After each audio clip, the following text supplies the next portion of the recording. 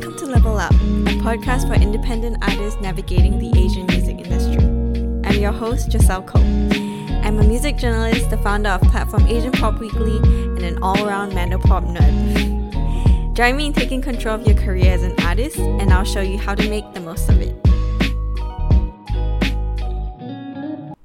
Hey guys, and welcome back yet again to Level Up Podcast. I'm your host, Giselle Cole. I'm the founder of media platform Asian Pop Weekly and also an industry professional who works in the music industry, mostly within Southeast Asia and Greater China. I'm here because I want to teach you guys as independent artists how to best navigate the Asian music industry, be you from overseas or from within Asia but wanting to go into different markets. I think foundation is really important, so that's why I started this podcast, and I'm really happy that you're here to join us on this episode. So this episode, we're going to continue again, still on the PR topic and publicity topic. In the last few episodes, we talked about electronic press kits, and then we talked about sourcing leads for media platforms that you want to reach out to and you want to work with. On this episode, we're going to go more into that still. We are going to talk about how to craft that perfect email to these platforms so that you can get a higher rate of reply and potentially get your foot in the door a lot quicker than you ideally would. So I'm going to be honest, and I'm going to praise myself a little bit. I honestly think that I am great at writing emails, and I think a lot of my friends and my collaborators will probably agree with me on this. It's just that I've spent so long living in Australia and communicating with people in Asia in both Mandarin and English and I'm a very introverted person. So I especially previously I used to rely a lot on email and text to get my ideas across rather than talking face to face or having calls with people. So it's a double-edged sword because I then became it was a process for me to really become more extroverted and really learn how to articulate myself, just like I'm doing right now on this podcast. But at the same time, it did really teach me how to be really effective in getting my message across in emails, because you only have that one shot sometimes where you're reaching out to someone and you need to try your best to guarantee a highest rate of response possible from them. And when it comes to reaching out to media platforms for features, for interviews, or for whatever, it's the same. And I get so many of these emails all the time. So as a media platform, someone who owns a media platform, I'm going to tell you what I think is the best approach for you to get a response from these platforms that you're wanting to work with. So in the previous episode, we talked about sourcing. Again, it goes back down to you finding the sources or the media platforms that you inherently really feel fit with your brand and your image or your music in some way. So that is really key, because when you are writing these emails to them, the more personalized that you can make it, the better. For myself, I really appreciate it when people spell the name of my platform correctly, when people know that I'm the editor and they write Dear Giselle and team. My pet peeve, it's really petty, but I really dislike it when people put Asia Pop Weekly instead of Asian with an N. I know it's such a grammar Nazi thing, but anyway, it really makes that difference, because it's telling someone that you care about them enough to understand the image that they're putting out, and you really want to communicate to them that you genuinely see some kind of value in what they do, and therefore you want to communicate, you want to collaborate with them, and you want to support them as well in doing that through your content, So that's the first thing. Try and make it personalized as possible. Do your research. I would also be really honest with them on how you feel that your content resonates with their platform.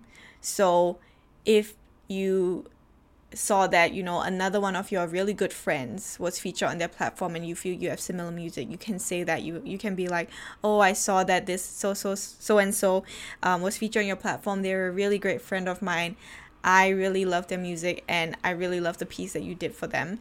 I was really hoping that I could do a feature of the same kind with you guys. That could be a really good opening for you. Or you could say, I've been following your platform for a while now. I really love this piece that you've done.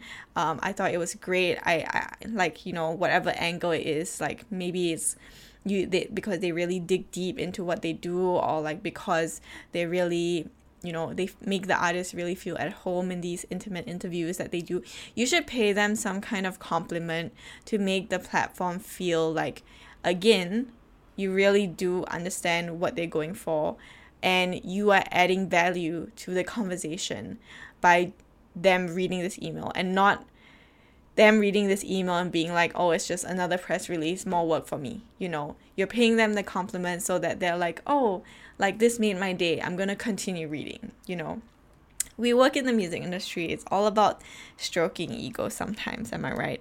So those are the first two tips. And then the next tip is to then be very, very straightforward about what you want, which is, I would suggest you to really, when you're doing your research about this platform, you can look at what they're doing, what kinds of articles they do, or what kinds of collaborations they typically do, and where you see yourself fitting into that.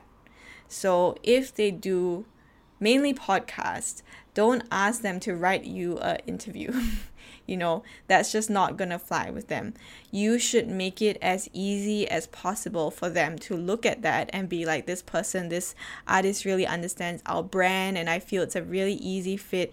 Make it easy for them to accept that you have your foot in this door and to open that door for you.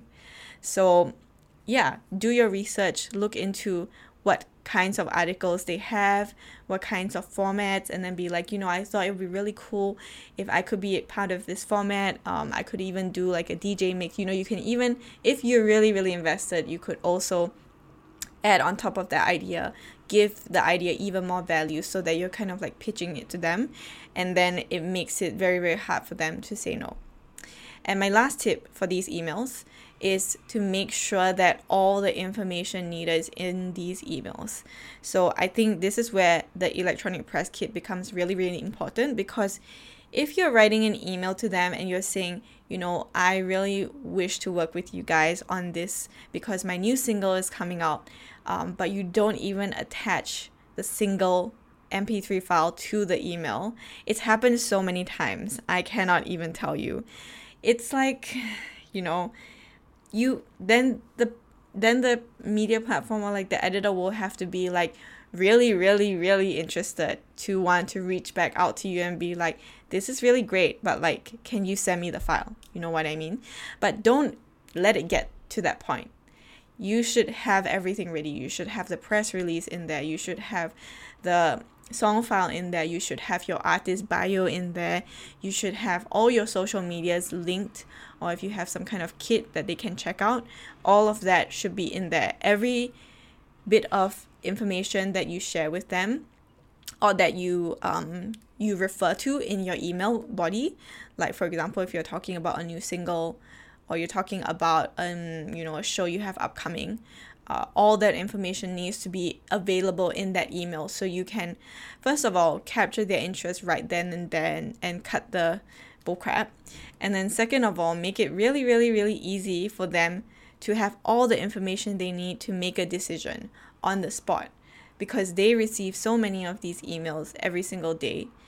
The best thing that you can do is to put it in front of them, let them make a decision that's easy, that they see is easy. Then they will reply you and kick things off with you. So those are my 4 top tips for writing a great email. Please be articulate as possible, and if you feel that you are not a very articulate person and you're worried about that, then just be genuine. I'm sure anyone can be genuine in the way that they write their emails, but try not to go on too long as well.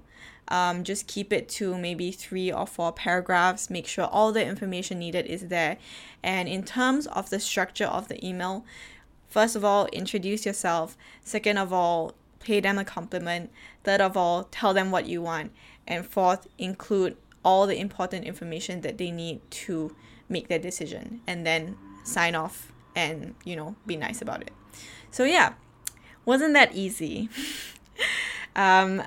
This is something that I feel very passionate about because I write so many emails every day. I read so many emails every day. I think it's, again, just like I said in the last episode, it's important for artists to understand how to do this for themselves so that they understand when stuff is getting done and when stuff is not getting done, right? So I think that this is super helpful, not only in the context of sending out publicity emails, but even pitching for shows, pitching for like brand collaborations, all of that. This is going to come in real handy. So hope this was really helpful for you. Again, as I mentioned all the time, we have our Level Up podcast over on Patreon, and it would really mean a lot to us if you could subscribe and show us your support so that we know that what we're doing is valuable. We'll have the supplementary worksheets and all the materials up on there. And yeah, follow us on Instagram, Facebook, TikTok, and also on YouTube on Asian Pop Weekly for all updates about us. So thank you so much for listening, and I'll level up with you again next time. Bye-bye. The Level Up podcast is brought to you jointly by Blossoming Bridge Creative and Asian Pop Weekly. Be sure to follow on our socials at Asian Pop Weekly, and also check out our website if you're looking for more Mandarin or Asian music content. If you like what you're hearing on this podcast, be sure to like, subscribe, and follow, and we'll see you on the next one.